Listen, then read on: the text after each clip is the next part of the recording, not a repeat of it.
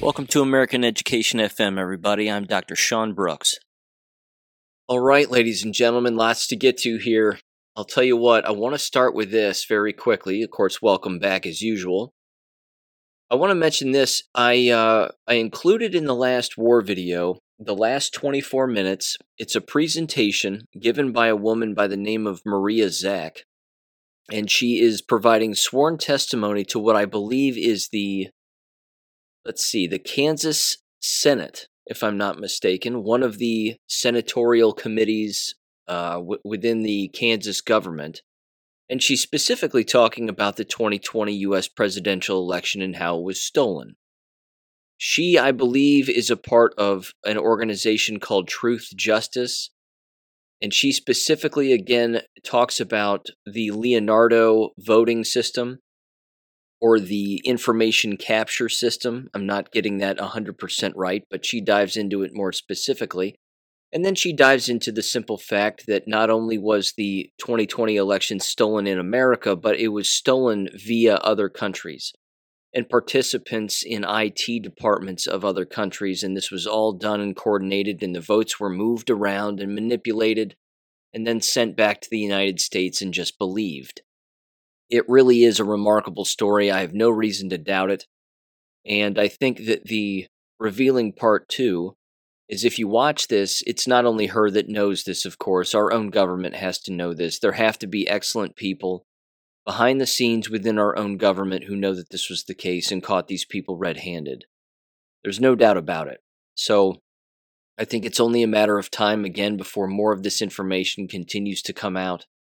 It's undeniable that 2020 was stolen. It's undeniable that voter fraud continues to exist. But again, I recommend going back and watching the last war video and checking that out. Certainly checking out the last 24 minutes where you can see her full presentation, or at least the vast majority of it. It really is remarkable. I mean, again, the number of people who have been killed as a result of revealing this information and trying to reveal this information and expose this information is astronomical. It certainly has to be, and she brings up very specific cases. But either way, that's in the last 24 minutes of the last war video on BitChute and Rumble, on my Rumble channel and BitChute channel there. So give that a listen if you are interested. Okay. And of course, she has some diagrams and a PowerPoint presentation that she goes through also, but there you go. Now again, speaking of voter fraud and voter shenanigans, I want to mention this too. Tate Prowse texted me, and of course he's been a guest on the show. He was the one who sued City Council, the chief of police, and a few other people, if memory serves. And he basically said, hey, look, you're 100% right that the loitering that takes place at these polling stations is completely illegal, that the individuals who do it shouldn't be there, and they're not allowed to do it, of course, and they should be arrested. He then told me that he did call the police on apparently at least one individual, if not more than that, who were actually, again, doing this during Election Day at the polling station. And because, again, they're always there. I mean, they're just always there, and they have these little bookmarks, and they ask you, of course, if you need help voting or do you need help on who to vote for and all of this other stuff. Again, they're not supposed to be there. And unfortunately, as he called the police, apparently the police showed up, shooed them away, and then they ended up just coming back later on in the day because, of course, they work in teams. And they call each other and they said, hey, I got shooed away from the police, now you go and do it. So here's what he sent me. He sent me the Ohio Laws and Administrative Rules, and this is section 3501.35 here in the state of Ohio. And it's titled, No Loitering or Congregating Near Polling Places. Now, here's what I recommend. A couple of things, actually. In fact, I'm going to do this next election season, a year from now. I recommend getting on your state Legislative Service Commission website, where, again, you can type in your state codes. And you type in the search box, the keyword search, type in no loitering or congregating near polling places, and see what pops up. But I'm going to read this particular section for the state of Ohio. I recommend people take screenshots of it when you look it up, and then again, show up to the polling places, and after you vote, stand outside in the parking lot, and if you see people, again, doing what they're doing, loitering and saying, hey, do you need help? Or, do Do you need information on issue this or issue that or who to vote for or whatever? Walk right up to them, tell them they're breaking the law, and then dial 911. Again, I'll do this a year from now that I have the code in my hand and I know exactly what to reference here.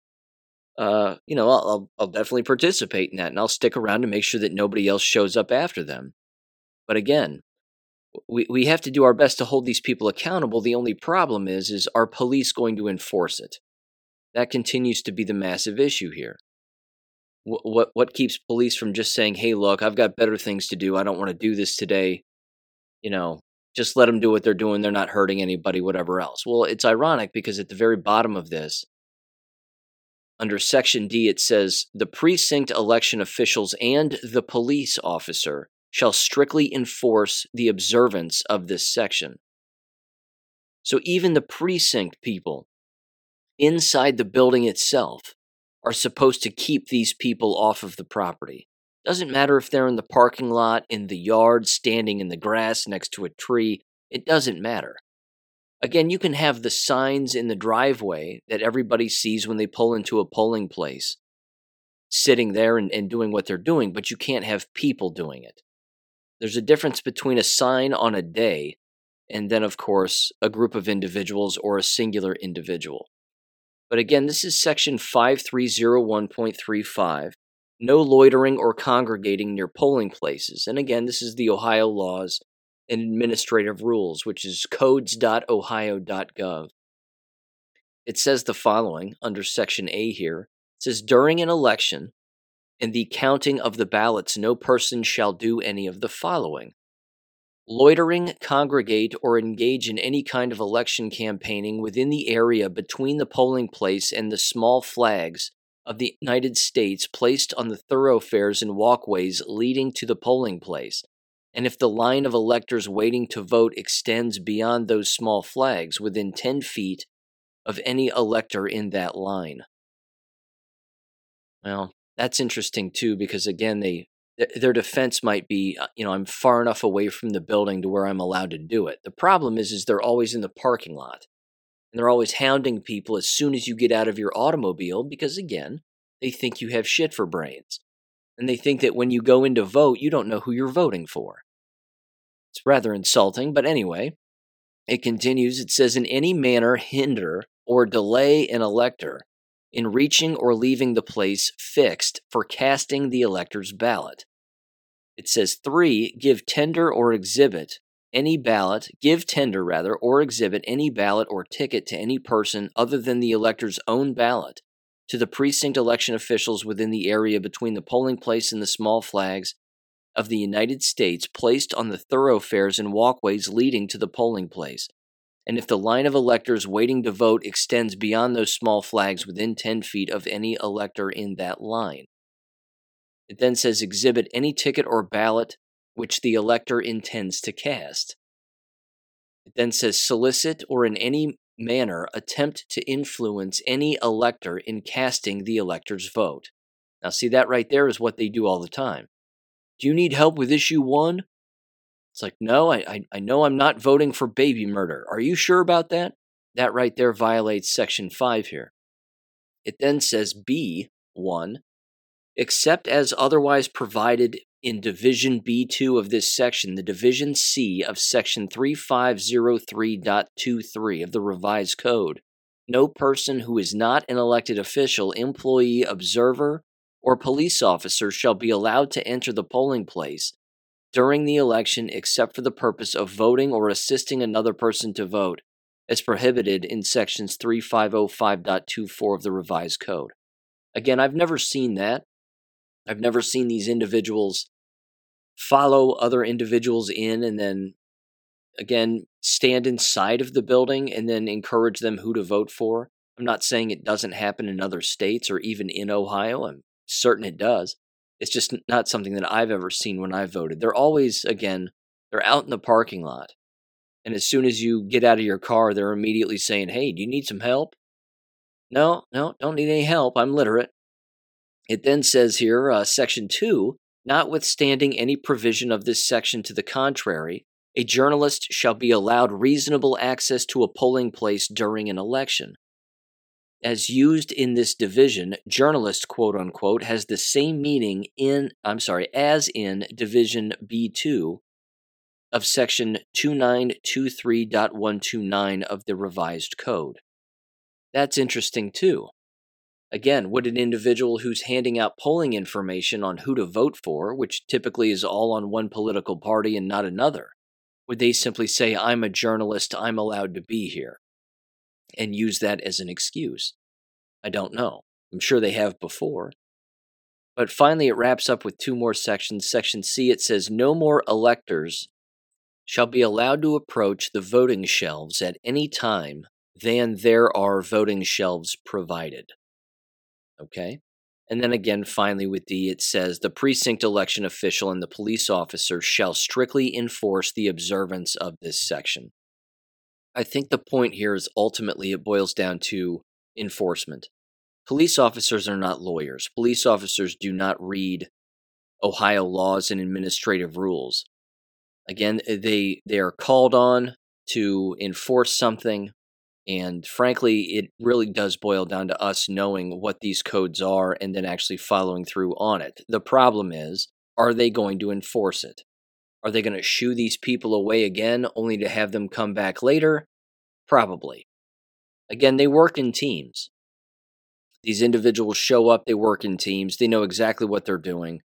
There are numerous individuals who are doing this, and unfortunately, where I live, and it can't be the only place, but you'll even have individuals who are on the ballots as potential elected officials doing the exact same thing in the parking lots.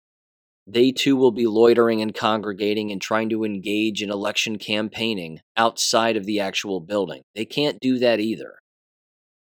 So, a year from now, again, when we do this all over again and we all try to vote harder, I'm definitely going to call the cops on these people. I'm just going to park out in the parking lot, just sit in my car, and just keep dialing 911 and see what happens. Again, when they go away, if another one shows up, you dial it again. It's exhausting, but again, it's the people working inside the building who are supposed to make sure that the parking lot is empty of these kinds of people. And unfortunately, they're all in it together, and they'll say things like, well, they're not harming anybody, it's okay. And they always downplay the fact that they're breaking the law. So, there you go. Just wanted to bring that to your attention. Again, look up no loitering or congregating near polling places, and use those keywords in the keyword search box under your state codes and see what pops up. Take screenshots of it, and then that way you've at least got it on your phone. And you can share that with any nitwit who shows up who claims that they're going to enforce things when possibly they won't. But time will tell. All right. Education-related things. I've got 3 big ones here. And this really is important, and I think it's rather fantastic, to be honest. A couple of these stories were thrown to me by listeners of the show. Thank you for throwing these my way. You know who you are.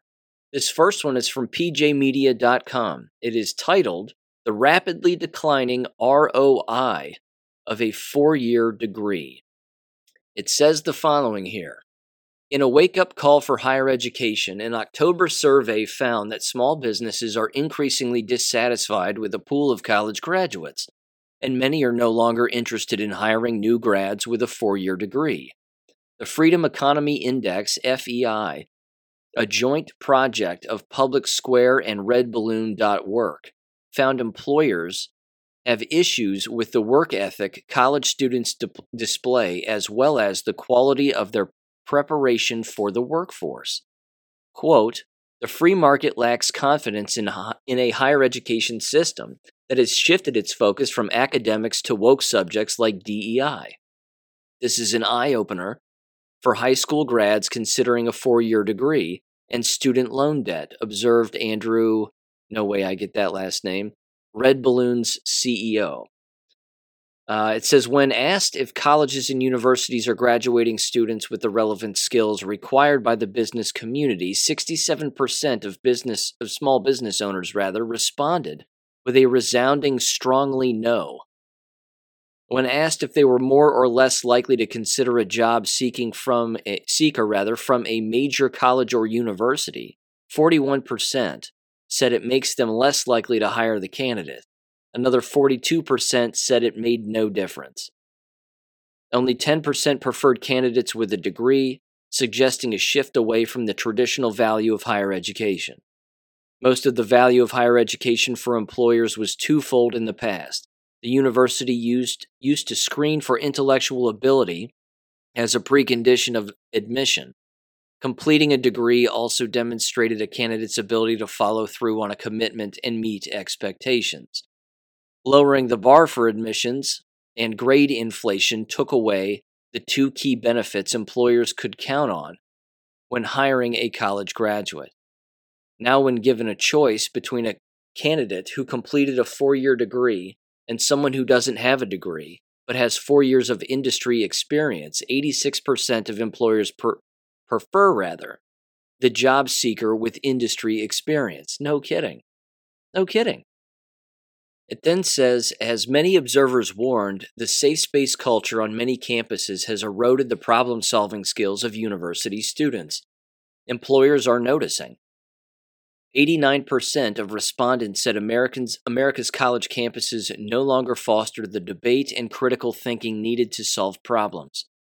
It says, quote, at this point, I'll take a new hire with talent and imagination who didn't look at their phone in the last 20 minutes, said one employer. When asked if college graduates are ready for a job in the marketplace, another employer said, absolutely not. What a waste.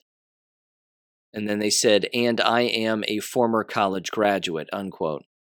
The Red Balloon CEO said the higher education system has worked itself out of a job. By losing focus on the mission of preparing their students for their career, they've become a non-factor or even a negative factor in helping job seekers find a job, unquote. It says one employer predicted the talent shortage would only worsen given the quality of workers colleges and high schools are turning out. Yes. It says the FEI is becoming part of America's economic research landscape because it accurately predicts trends. In September, business owners said that they expected a soft Christmas season. Several retail reporting firms are mirroring that call.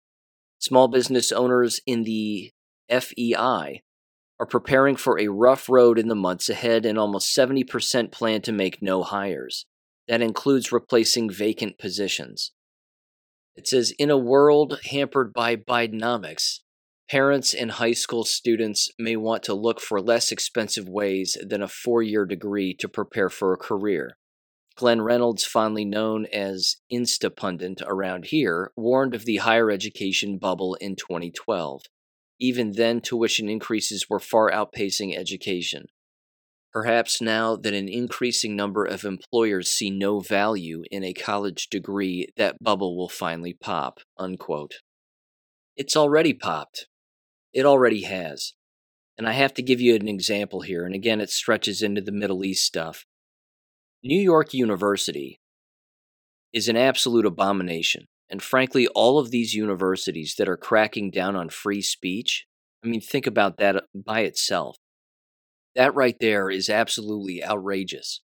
That if you have two groups which exist on New York University, which have now been eliminated by the university, one of them is a pro-Palestinian student group, and another one is something like Jews for Peace or Jews for Ceasefire. It's one of these, again, nonviolent, calling for a ceasefire kind of groups. The university's eliminated both. And they've eliminated both because they claim that they're breaking the rules of the university by, I don't know what they're doing. I mean, I don't have the specifics. They're either marching when they shouldn't, or they've got bullhorns and yelling things when they shouldn't, but it doesn't matter. None of that matters. The fact is that these universities are consistently engaging in a complete erosion and destruction of our constitutional God-given rights. They're doing it all of the time. Again, the document that I brought up last week regarding a congressional hearing on the weaponization of the government and the universities when it came to individuals questioning the fraudulent election and questioning the quote-unquote vaccine policies, that right there should tell everybody that these universities are the enemy of the people. I mentioned this a long time ago, but I'm going to bring this up one more time. There was a CIA agent by the name of Kevin Shipp, and anybody can go and look up one of his lectures. It's, I think, at least an hour long. It's very well done. And what he ends up doing in this PowerPoint presentation and in this giant lecture hall where he's giving this presentation is he's openly talking about the different agencies within the government, how corrupt each one of them individually is. He brings up a number of different businesses, of course, and how these businesses are directly tied to the CIA. And then he reaches a point in his Venn diagram, which is remarkably huge on the screen. But one of the giant bubbles on the Venn diagram when it comes to CIA infiltration is the American K-12, public, private, and charter, and university education system. And he stops in his presentation and he looks at that and he openly says, I could give days-long presentations and its own presentation in itself on the CIA infiltration of the education system, how successful they have been, how pervasive it is, and how entrenched they are within all of these institutions. This is a fact. The CIA is directly involved with all of these institutions. It doesn't matter, again, how small they might be.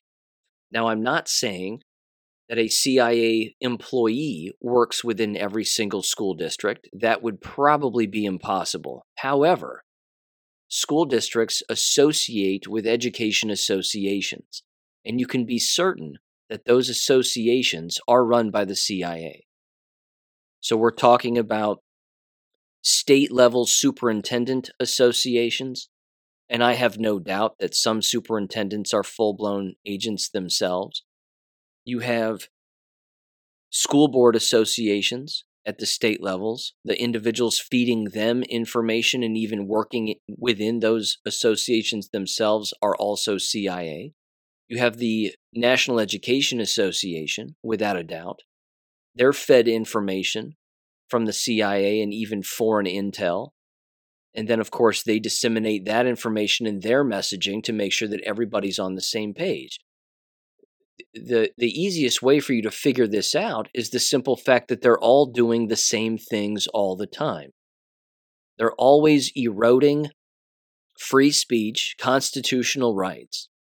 At the exact same time, they're throwing forward a massive amount of destruction and distraction, specifically distraction, that really takes the individual away from actually learning and immersing themselves within a subject to where they can learn not just their subject matter, but all the other subjects that connect to it. You're not going to receive that in a brick and mortar university, and it's specifically designed that way to make sure that that doesn't happen. Because again, if you start to connect the dots, you'll realize that the CIA has been manipulating us our entire lives. Certainly, if we were born after the invention of the CIA, then the answer to that question is yes. But they have their fingers in all of this all of the time. The interesting part, as I've said before, and this is why I'm an advocate for online learning, is that in an online environment, you can pick it up, put it down, turn it on, turn it off.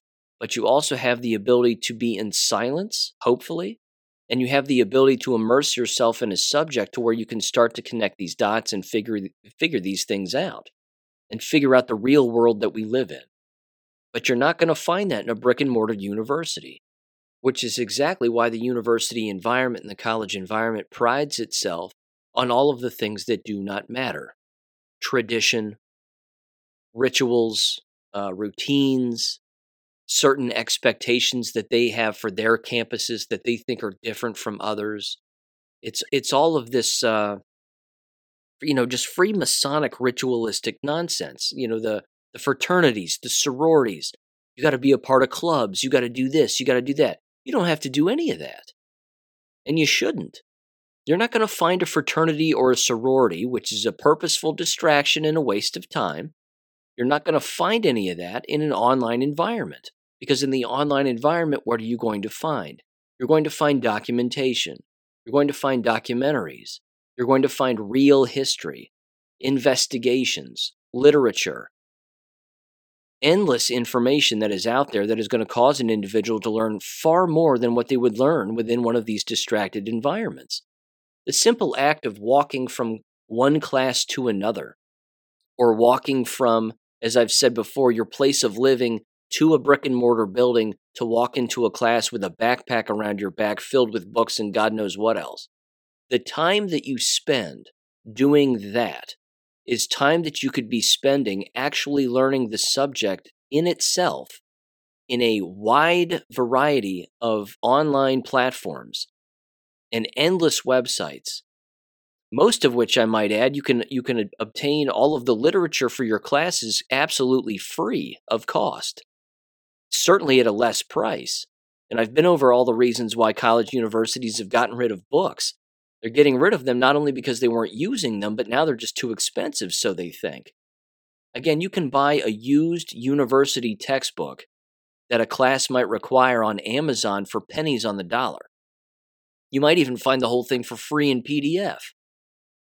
But again, if the environment forces an individual to buy it, well, then you have to prove that you've bought it and all these other things. But fortunately, these environments aren't doing that. In an online environment, you have free access to endless amounts of documentation that will allow you to investigate a wide variety of issues. You can't do that in these brick and mortar environments. You just can't. Not to mention, you're consistently sitting in a room listening to somebody talk about something for which they probably know nothing about.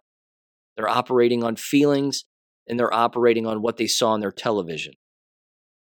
It's a massive problem, and yeah, the university environments are completely obsolete. There's no doubt about it. But this right here is proving it. Again, the candle's burning at both ends. You have employers openly saying in this article here that they don't like college graduates because they don't know how to speak the English language. They don't know what the hell they're talking about. They think that they get to just get paid for their feelings and operate on feelings. And well, as long as we all agree with each other and we're all friends, then I'll get hired. No. Again, this was one of the problems that I experienced when I was applying at the university level. These individuals wanted me to be political ideologues in line with them, and then they wanted to be my friend. Said to myself, we're not friends. You're hiring me for a job. If you were hiring me to be your friend, I'd be a prostitute, but I'm not a prostitute. So again, it makes the entire environment and the people running it, it makes them obsolete. Not to mention, they've gone along with the world's largest kill program that's killed more people with the COVID bioweapon than all wars combined. Funny how that's not getting shared around. It's amazing. Absolutely amazing. But again, that was one example of the continued collapse that continues to occur here, and I absolutely love it. Here's another one. This was also sent to me on Gab. Thank you for sending this. This is from the website kiloland.com. Capital News Bureau titled, South Dakota saw 94% jump in homeschool students. Perfect.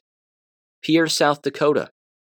It says South Dakota saw one of the nation's highest percentages of increase in students who receive their lessons in homeschool settings rather than public K-12 schools in recent years.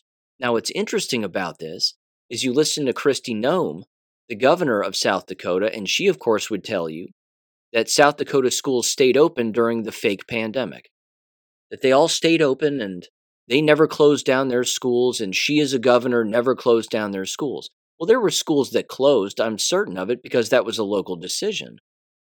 But this right here, the jump in homeschooling, is always going to be a subject that politicians never bring up. They never bring it up. Why? Because the education lobby has these people by the spine and is whipping them around from side to side, trying to convince them that they can always reimagine the education landscape in the brick and mortar K-12 environment. No, it can't be reimagined anymore. It has to be destroyed. And the fastest way to destroy it is to stop participating. I love this. It says the following. It says, that's according to a new analysis by the Washington Post compared enrollment data from 2017 through 18 and through the 2022-23 school years. The Post was able to obtain numbers from 30 states and the District of Columbia. South Dakota's 94% increase during that period ranked third highest. District of Columbia was tops at 108%. They're not telling anybody this. They're not telling anybody this. It also says followed by New York at 103%. Why is it that the District of Columbia, which is 50th in American education in rankings, saw a 108% increase in homeschooling? Is it because they all just went home just because they don't like school? Well, it's possible. It's also possible they don't like being lied to, jerked around with, being forced to wear a mask, and they're seeing all of the wasted time, and maybe they're waking up. It's possible. Again, New York, 103%. Why? Because jabbing your children is mandatory. When they reach a particular age, you have to take the Tdap shot. You don't have a choice. You can't opt out. Parents don't want any of this. It says rounding out the top 6 behind South Dakota were Rhode Island at 91%, California at 78%, and Tennessee at 77%. Ladies and gentlemen, this is amazing. This is fantastic. This is one of those balls that when you kick it down the hill, you can't get it back. You're not going to get it back. And it's a snowball. It's just going to get bigger and bigger with every passing day and every passing semester. It says among South Dakota's neighbors, Wyoming saw a 47% increase, Montana a 45% increase, Minnesota a 39% increase, North Dakota a 38% increase, Nebraska 31% increase. It says Iowa's numbers were not available. South Dakota loosened its compulsory attendance laws in 2021 when the legislature passed substantial changes which were backed by Governor Kristi Noem at the urging of homeschool supporters. Quote, when kids and their parents can choose the educational path that's best for them, kids flourish. That has happened here in South Dakota because of Governor Noem's courage to protect parental choice in education. We are looking forward to seeing the enrollment numbers for this year, unquote, said Julie Christian of Sioux Falls. She chairs Families for Alternative Instruction Rights in South Dakota. According to the South Dakota Department of Education, there were 4,696 students participating in alternative instruction during the 17-18 school year and 9,120 students in the 22-23 school year. Yeah, that's double practically. It's amazing.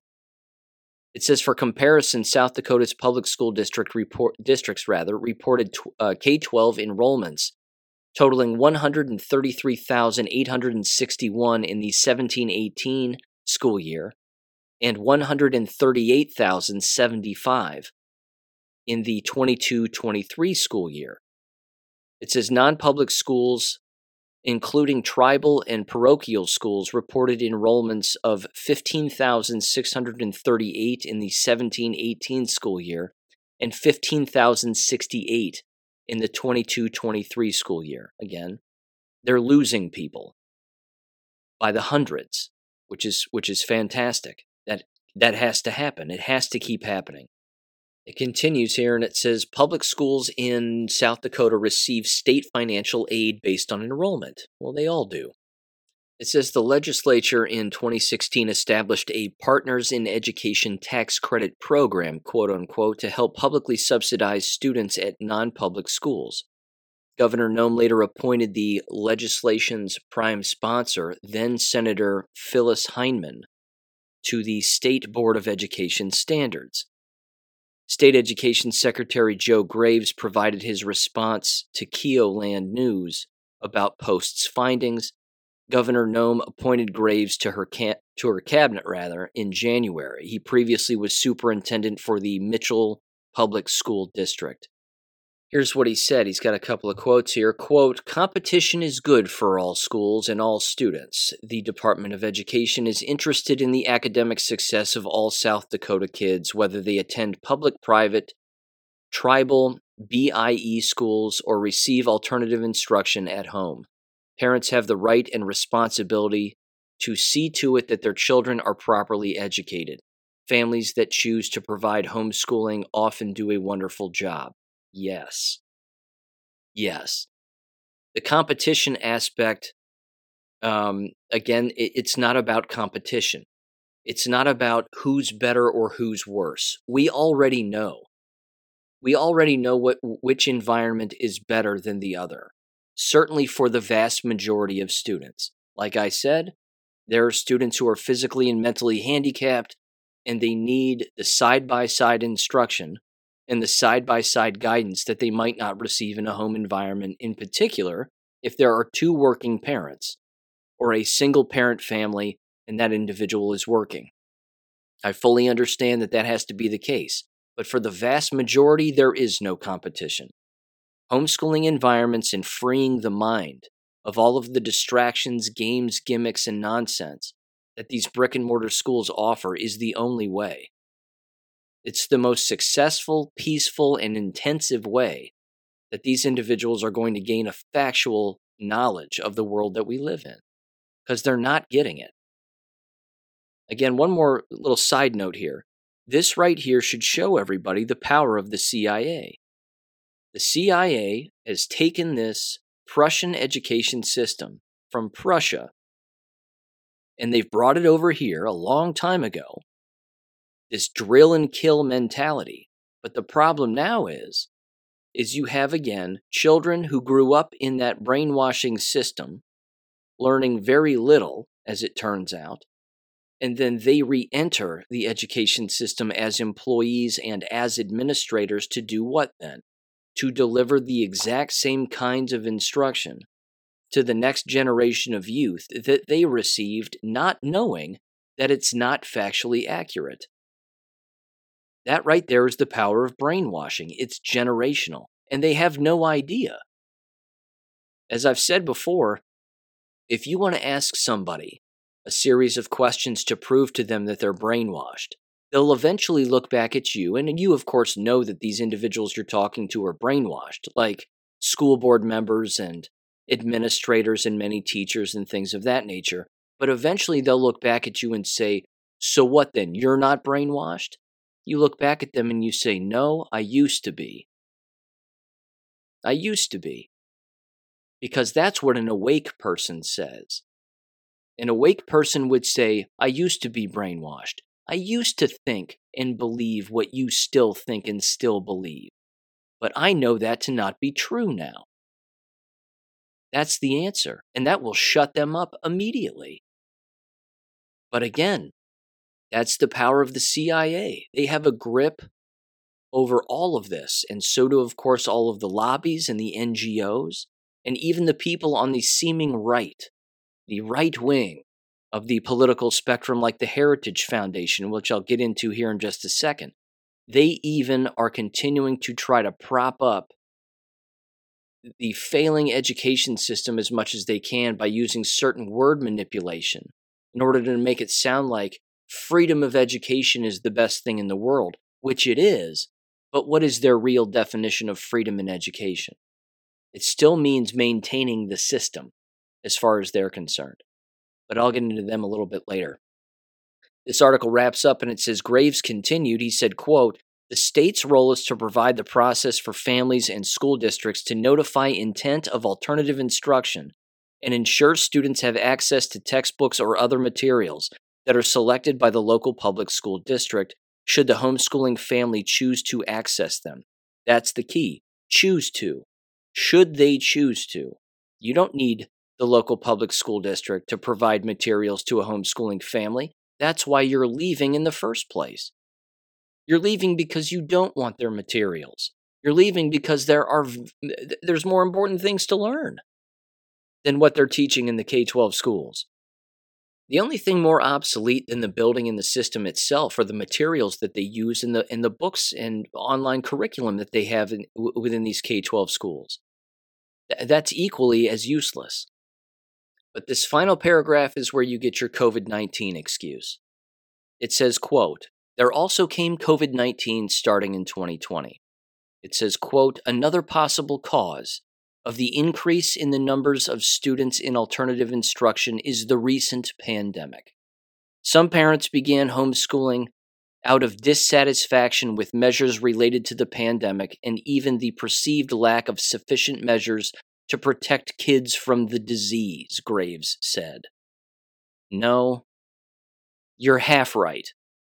They didn't like the measures that were being taken because they knew better and they knew it was bullshit.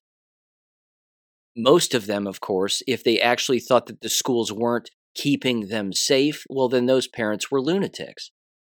And they just took their kids out to only do more severe things with their children within their own home, by and large. It's just awful. It's constant CIA manipulation. It says Graves said once they began homeschooling, some found they liked it. Due to new technologies, they found they were able to make it work for their children, or that they appreciated greater family time they could enjoy with their children, unquote. Yes. Very good. He's 100% right. Yes.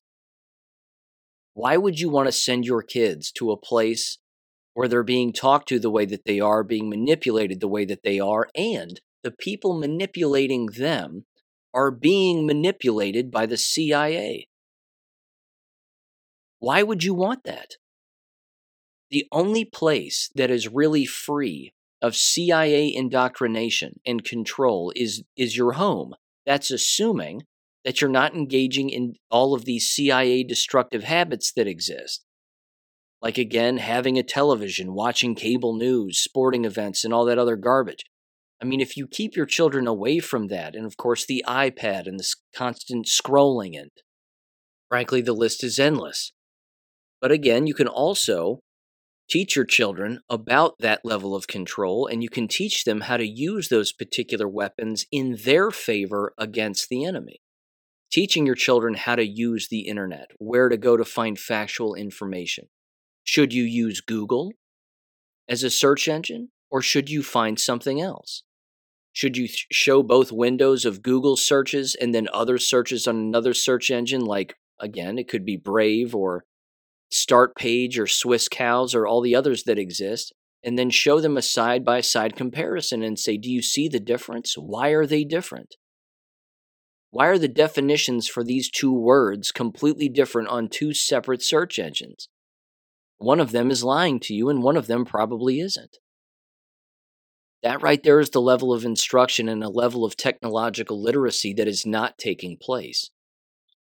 But again, it's a very good thing. The thing that is very good about this is that when parents pull their children out and children leave these environments, even when children themselves are the ones who take the initiative to introduce this to their own parents and say, I want out. Here's the program that I want to use. When they do that, it's game on. And they'll never go back. They'll just never go back. Now, here's one from the Heritage Foundation. I'm not a fan of the Heritage Foundation by any stretch of the imagination. These individuals, I've been over parts of a document before in the past, which I still have on my website. You can go and check it out. But it is an education document that, again, basically sets up every three-letter agency, including the Department of Education, if and when Donald Trump becomes the formal president, quote-unquote, again.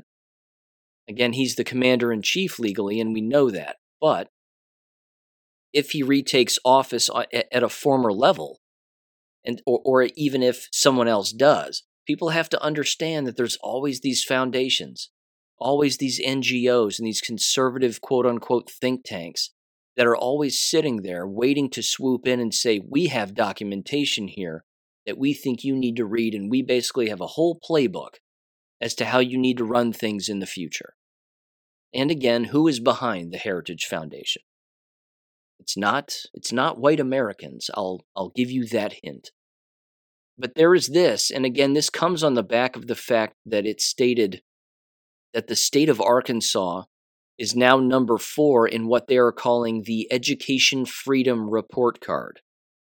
So they have state rankings for parents based on education freedom. Again, if the Heritage Foundation is interested in maintaining the system, which they are, why would they be reporting on this, on what they call education freedom? Well, they're doing it because, again, they know that it's unavoidable. They know that they can't avoid and suppress the fact that you have 94 some odd percent increases in homeschooling in South Dakota, which is number 21 in their education freedom report card. And they have a map on their website here where it goes through every single state. In fact, I put this map on my Gab page. And again, you can check it out over at the Heritage Foundation's website, which is heritage.org/education report card. You hover your cursor over each individual state and it gives you a breakdown. Florida is number 1, so they say, when it comes to their education freedom report card. I assume that the vast majority of this has to do with reducing restrictions on finding and engaging in educational choice, even more specifically with where your tax dollars actually go. So let me read this brief printout here that sort of describes this a little more specifically. It says, quote, Americans are trying to put the pandemic behind them. There was no pandemic. But parents and students in K-12 schools are now seeing the effects of prolonged school closures. Student achievement has plummeted to historic lows. Meanwhile, education special interest groups are doubling down on their plan to limit parents' influence of their children's education. This endeavor is a lingering reminder of the COVID-19 years, as it was during the period that parents began to uncover the radical agenda that special interest groups were executing in classrooms. They're 100% right. In fact, let me give you a very specific example. My brother sends his kids to, again, a school district in the Columbus area, which I've mentioned numerous times before. As it turns out, their entire busing system for their school district is so bad, and they have such a hard time finding bus drivers for their school district, that they have had early release days for all of their students at least 10 times this semester alone. Now, we know the reasons for that. The reasons is that they broke state and federal law when they forced masks on school buses. I, of course, reminded them that over email, and a couple of days later, they got rid of that provision. Of course, they were breaking that law every single day, every single time a student or an employee was wearing a mask on a bus for over an entire year. But they finally did away with it. They've never admitted fault. You had numerous bus drivers who didn't want to wear a mask. You had probably numerous bus drivers who took the shots. And now, where are they? Where'd they all go? Abracadabra, they're all sick or they're all dead. And they can't figure out why they're having a hard time finding bus drivers. It's because of your abusive practices and the consequences of your abusive practices. This right here again is a glaring sign that you are living through the consequences of your own actions and inactions. And we're living through it, and it's glorious. It's absolutely glorious. It says Florida is number 1. Let me hit the other ones here very quickly. Arizona is number 2. Utah is number 3.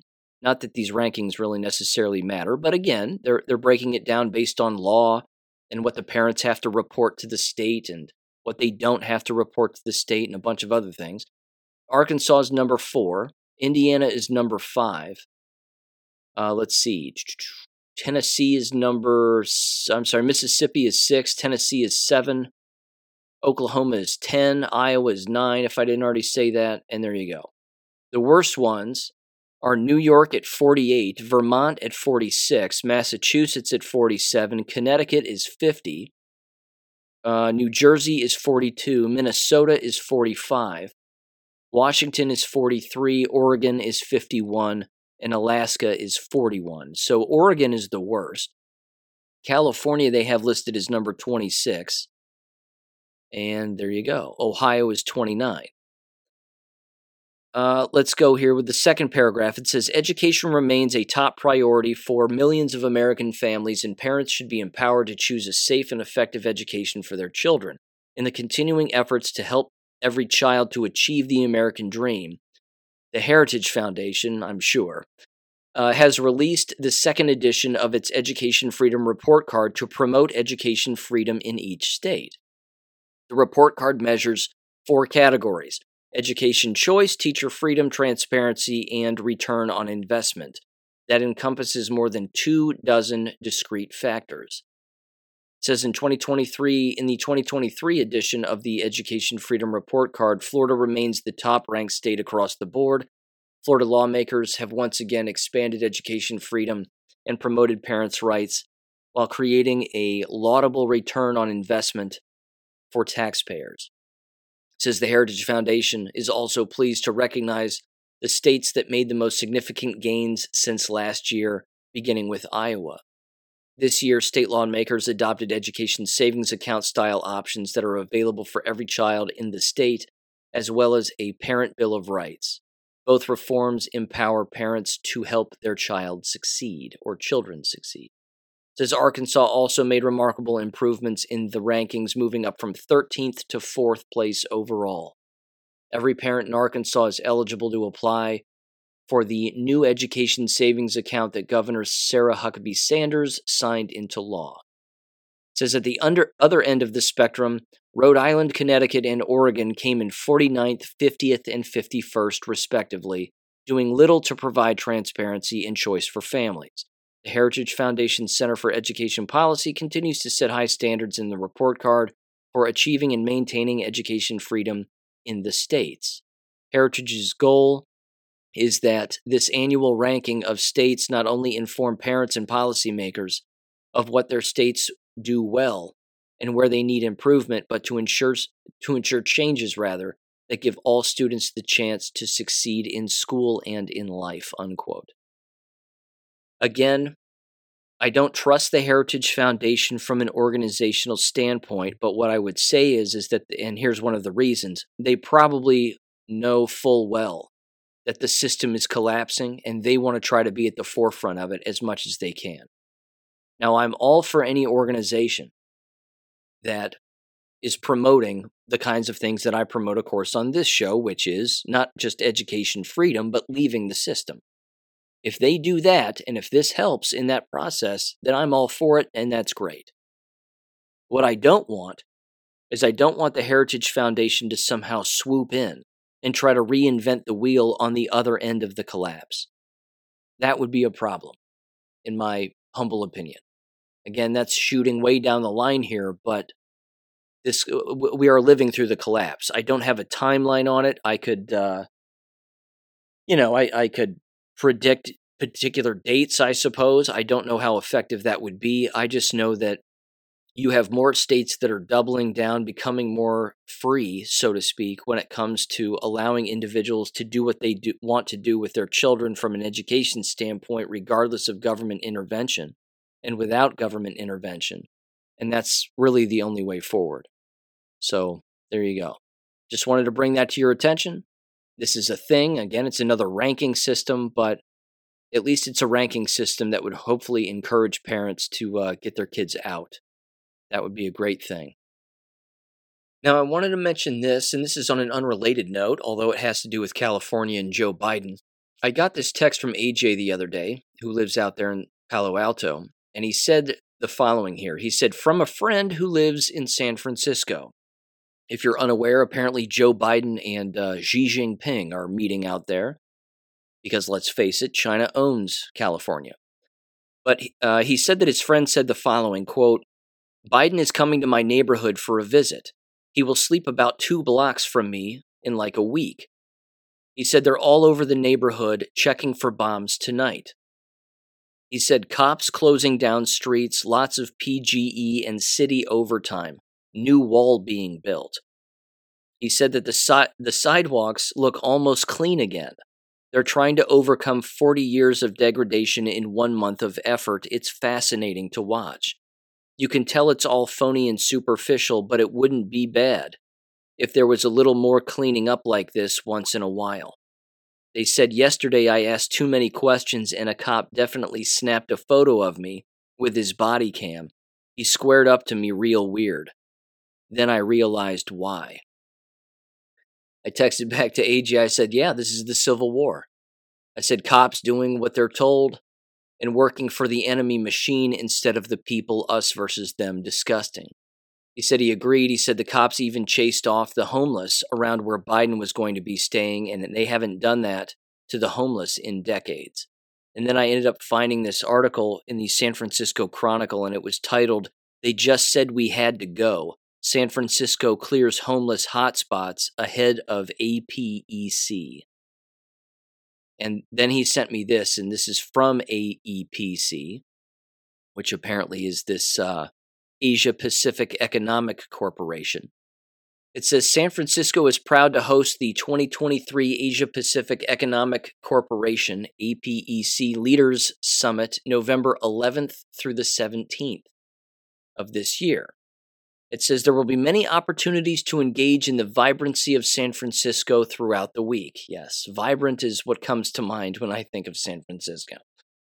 He says, while we have made every effort to minimize disruptions to deaf and disabled community members and maintain citywide accessibility during this time, traffic and transit disruption, closed streets, and increased First Amendment activities are expected.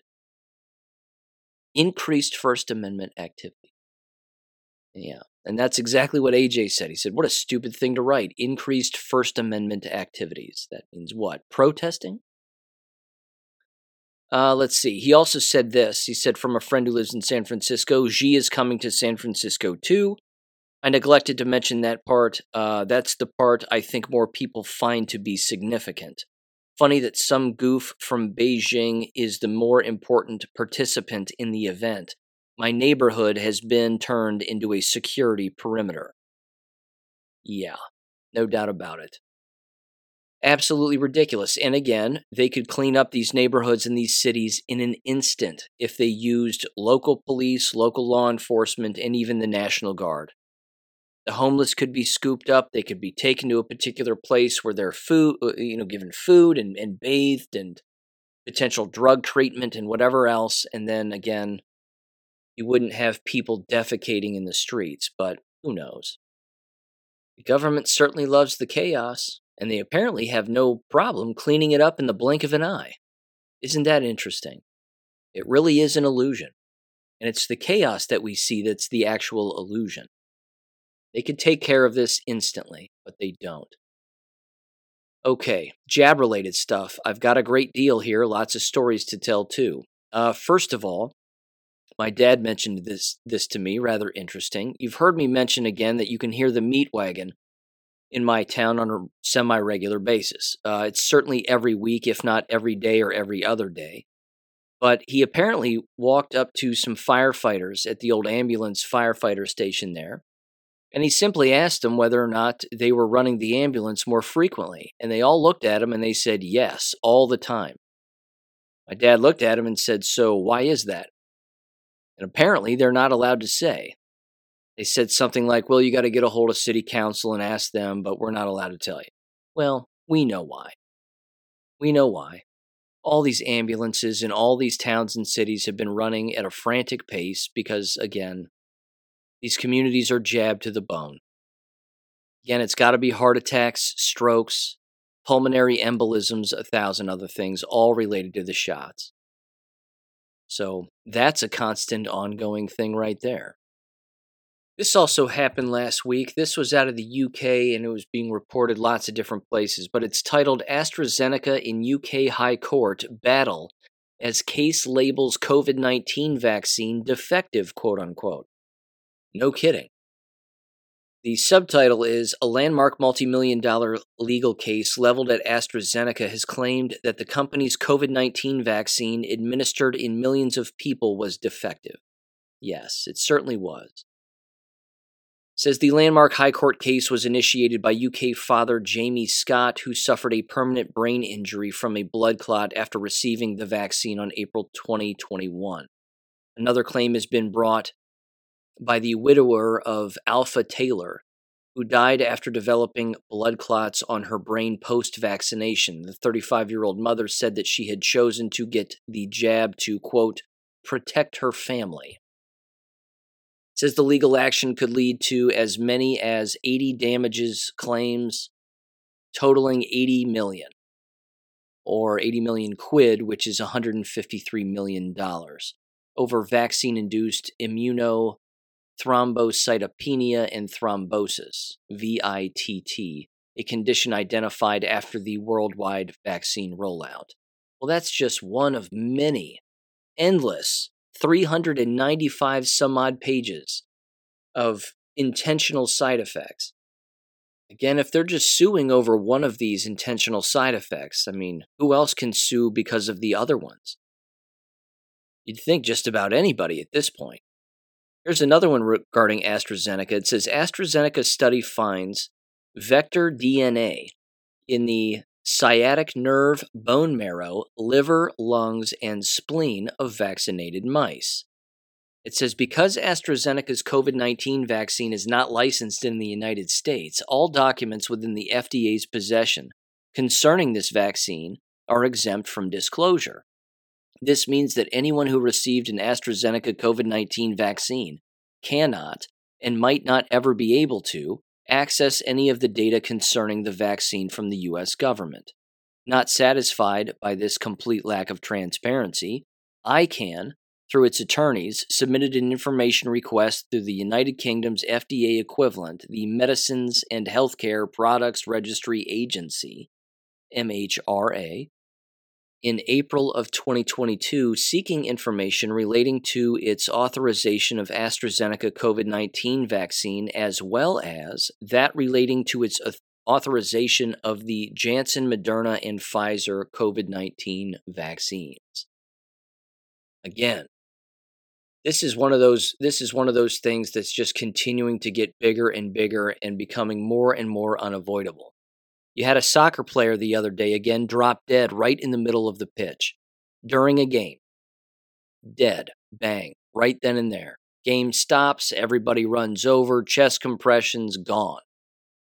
We're seeing it more and more. It's happening more and more. Of course, it's not making the news. It isn't making ESPN probably. They're not reporting on it. Nor would they, because let's face it, they forced the jabs on their employees too. And plenty of their employees quit because they didn't want to take the jabs. So, again, how's that working out for all of them? Here's another article very quickly I wanted to mention too. This came from Natural News. It's titled, Truth Hurts, CDC Officials Worried About Publicity of COVID-19 Vaccine Studies Damaging the Public's Vaccine Confidence. No kidding. In fact, that reminds me of something. What's interesting is that the CDC itself has openly stated that there are more parents and families now reaching out for vaccine exemptions, and that the CDC is receiving these reports of more and more vaccine exemptions than ever before in the history of anything. That's a good thing. That's fantastic. Now, this right here should tell you, why is it that the CDC even knows that? That's not good. Again, they're a private agency. They're funded by the government. They shouldn't be. They should be eliminated. All they've done is kill people. But they're also data harvesting. They know who has taken the shots. They know who haven't. And they also know who's asking for exemptions and who is not. I've said this before, again, unless it's state law that they have to be jabbed, almost every single child who still attends a K-12 school can receive an exemption. You can receive one from your doctor. You can fill one out online. There are online doctors that fill out these exemptions, unless, of course, you live in a state where they don't accept any exemptions. But there's no K-12 student who still attends these indoctrination centers who needs to receive a shot. So I just kind of wanted to revisit that very quickly. It says, however, in this article, the CDC believes that journals and scientists who carry out the print research with negative findings about COVID-19 jabs are problematic and must be addressed, emails show. It says in one incident, a public health analyst for the Immunization Services Division of the CDC, Colin Bernatsky, every single time, pointed to a scientific study carried out by scientists from the U.S. and abroad that reached an unfavorable finding about undergoing repeated COVID-19 vaccination. Said the study, which was peer-reviewed and published in the journal Vaccines, concluded that receiving multiple doses of mRNA COVID-19 vaccines resulted in higher levels of IgG4 antibodies and greater immune system vulnerability. Yes. And again, this entire article, it's rather long, but it basically boils down to everything that I've brought up on this show, how the U.S. government has been working hard to silence any critics of the vaccination whatsoever. And it's not just our government, it's the WHO, it's the WEF, it's all of them. And they publish those papers too, which is fascinating. I've read the titles of them here on this show. It's remarkable. It's how to psychologically manipulate the public, how to increase vaccine uptake. What do we need to do to convince more people that this is the thing to do? We have to make it more readily available, they'll say. That's, of course, code words for we have to get them jabbed no matter what, and we have to make this our constant policy. To either attend, work here, go, receive a paycheck, whatever it may be. But they're always looking to do that, and they're always publishing their data. They're always writing that all out. It's awful. But the larger point, of course, is that it's undeniable.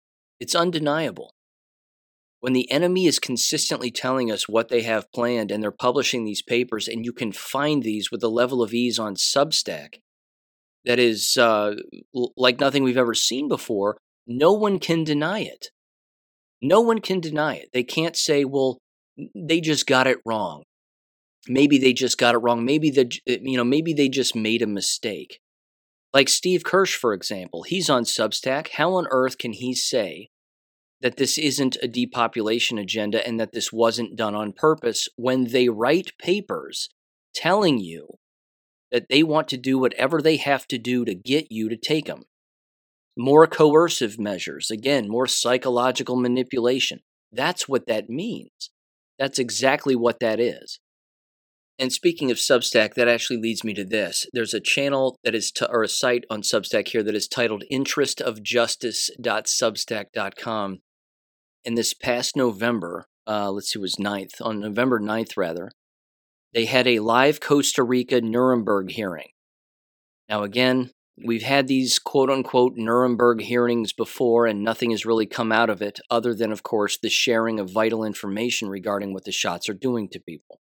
And again, the levels of knowledge that these organizations clearly had.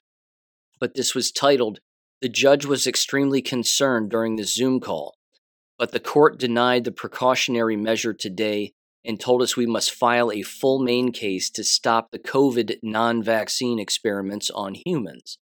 They said we had a decent case, but some issues were moot, due to how long ago the case was filed and due to our imprecise wording when we filed boxing us in. They said they are sending us to redo it as a main case. They said we tried to get those damaged bioweapons off the market, but the precautionary measures to stop the experimental non-vaccines was heard today and not granted due to mere technicalities." So again, these Costa Rican lawyers apparently are attempting to sue to get these shots off the market totally. I don't know if that's just in Costa Rica or everywhere, but they're up against a giant machine here. And I just don't understand how much more proof people need. It's much like the voter fraud. How much more proof do we actually need? So I'm not sure what everybody's waiting for. I think it just should prove to everybody the high levels of corruption that exist and how everybody's got their fingers in the cookie jar on this here too. Which again, just as a quick reminder before I get into some of these jab stories here. Marjorie Taylor Greene, in her infinite wisdom, again, not a fan of hers, late to the party, but again, here on Monday, she is at 3 p.m. having some COVID jab injury hearing that apparently will probably be live streamed on YouTube, if not a few other places. Maybe it won't even be live streamed on YouTube. Who knows? But we'll see what new information comes out as a result of that. Again, normally it's just a bunch of people saying we got to get these shots off the market. We got to take them down immediately. This has to be done away with, et cetera, et cetera. And then nothing happens. Everybody kind of goes their own way, pats themselves on the back thinking they've done something, and then nothing occurs. So I don't know. We'll see what comes from that. I'm not holding my breath. All right. Couple of jab-related stories here. This one comes from our Michigan business friend. They texted me this the other day. This is a doozy. This is a certain special level of brainwashing right here, ladies and gentlemen, and I'm sure we've encountered these people before. But they said the following. They said, quote, "Clown world. A customer just told me her son is really sick, quote, but he's vaccinated, so it's not COVID, it's probably the flu," said the customer. She went on to say she's going to try Moderna for the next booster because, quote, "the Pfizers work great, but they seem to wear off really fast, so you end up getting sick," unquote. Then she said, "The soonest my doctor will let me get the booster is every 90 days. So during the first 2 months after the jab, I know I'm safe, but the final month I'm protected. So I try to stay home as much as possible," unquote. God. It then says, then she asked if I had ever heard of Kroger delivery, quote unquote. Apparently, she's been avoiding the grocery store during the final month because Pfizer, quote unquote, wore off. So she's ordering everything online. My friend here then said, I was wondering if she came up with the "it wore off" to explain why she's sick every 3 months, or if that's what doctors are telling patients to explain it away plus sell another shot. It's probably both. These customers, so to speak, shot recipients, bioweapon recipients, are believing the mainstream stories. I'll never forget those radio ads that said, getting your shots is like charging your cell phone. When your cell phone is depleted, you got to get another shot because then it, gives you more power and more immunity. I mean, what a yarn. What an absolute CIA manipulative yarn that they have woven here. That's got individuals actually believing that you can inject yourself into good health and that you need to now do this for the rest of your life, which of course in this particular person's case and their son's case is going to be remarkably short. Now what I did is I put that post on Gab just to see what response it would get in the comments section, and it got a bunch, enough to read here on the show anyway. Here's what some of them said. I'll just read them from top to bottom. They said, one person said invincible ignorance. Yeah, no doubt. Another person said insanity. I see it as well. People getting the COVID and flu vax all at once shows how easily people are controlled. Another person said morons. Another person said, wow, completely frightened into stupidity. They said, my son has a couple of women neighbors who won't come out, won't answer the door, have everything delivered, and then waits a long while to make sure it's clear to open the door. To take out the trash, they almost dress in hazmat suits. Gone off the deep end. Over the cliff of insanity. He wonders if they die, will anyone know right away? Probably not until the smell of death permeates the area. These are scared, stupid people. It's sad, really. Really, really sad, scary sad. Yeah. Another one with the hand slapping the face emoji. Another one said, it's frightening the deep level of indoctrination, the efficient result of propaganda and school indoctrination. I watched a video last night of a person that had been a Scientology member for a long time, and one wonders, it seems that cult practices has spread into politics and government without being labeled as such. That's correct. CIA, without a doubt. Mass formation psychosis and the whole thing. It says, with that ingrained way to regard job orders as absolute with no judgments and conscience.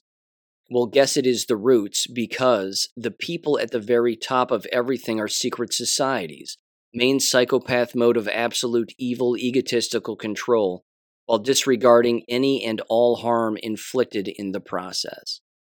Yeah, no doubt. Another person says, sounds like brainwashing is almost complete. Yep. Another comment said, we will look back on this as the much-needed cleansing of the gene pool. It is what I think every time I hear about another sudden death or turbo cancer. I have lost friends and relatives who would not listen to reason. I am more angry than sad. Yep. Another person said the dumbing down of America. Another person said, why is everyone so afraid to get a cold or a virus, quote unquote? I don't want to get sick, but I don't really worry or think about it. I live my life. And then finally a person said, good grief, I bet Fauci and Bill Gates are even surprised and laughing their asses off. Yeah. They just have no idea they've been tricked. Not a clue. And that right there again, this entire operation really worked on the weak-minded. It truly did. I'll end with this. If by any chance somebody was not believing that there was a depopulation agenda, certainly at play here, this document's kind of been making the rounds over on Gab, rather interesting. Apparently, numerous organizations, in particular these tech groups and many others, have basically been engaging in incentives for female employees to engage in egg freezing and offering egg freezing, ovarian egg freezing, up to their employees and incentivizing them in order to do it so that they postpone pregnancy. This, of course, is awful. It starts with Apple. It says in 2014, Apple became one of the first major tech companies to offer egg freezing to its employees. The company covers the cost of the procedure up to $20,000 per employee as part of its fertility benefit program. So they're basically, again, paying for the procedure, or certainly whatever the procedure may or may not cost, but up to a certain limit. The next one is Facebook. Facebook also offers egg freezing to its employees as part of its benefit package. The company covers the cost of the procedure up to $20,000 per employee, as well as other fertility treatments. Google is the next one. Offers a similar benefit to its employees, covering the cost of egg freezing up to $75,000 per employee. The company also covers other fertility treatments, including in vitro fertilization. The tech company Intel. Intel covers $40,000 of in vitro fertilization expenses, including egg freezing for salaried employees and hourly workers. Then there's LinkedIn. LinkedIn offers egg freezing as part of its fertility benefit program, covering the cost up to $10,000 per employee. Then there's Microsoft. Microsoft offers employees $50,000 to egg or sperm freezing. Spotify. In 2019, Spotify began offering egg freezing to its employees, covering the cost up to $10,000 per employee. Then there's Starbucks. Starbucks offers a full and part-time benefit employee who work at least 20 hours a week, a lifetime maximum of $25,000 for fertility services, plus $10,000 for prescription drugs. Then there's Vanguard.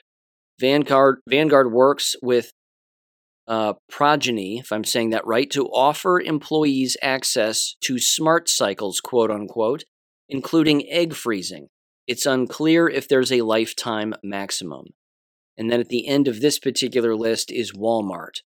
It says in 2022, Walmart partnered with KindBody, KINDBODY, to offer fertility benefits, including egg freezing, to associates, salaried, full-time hourly, and full-time vision managers after 12 months of employment. There's a $20,000 individual lifetime maximum, unquote. Yes.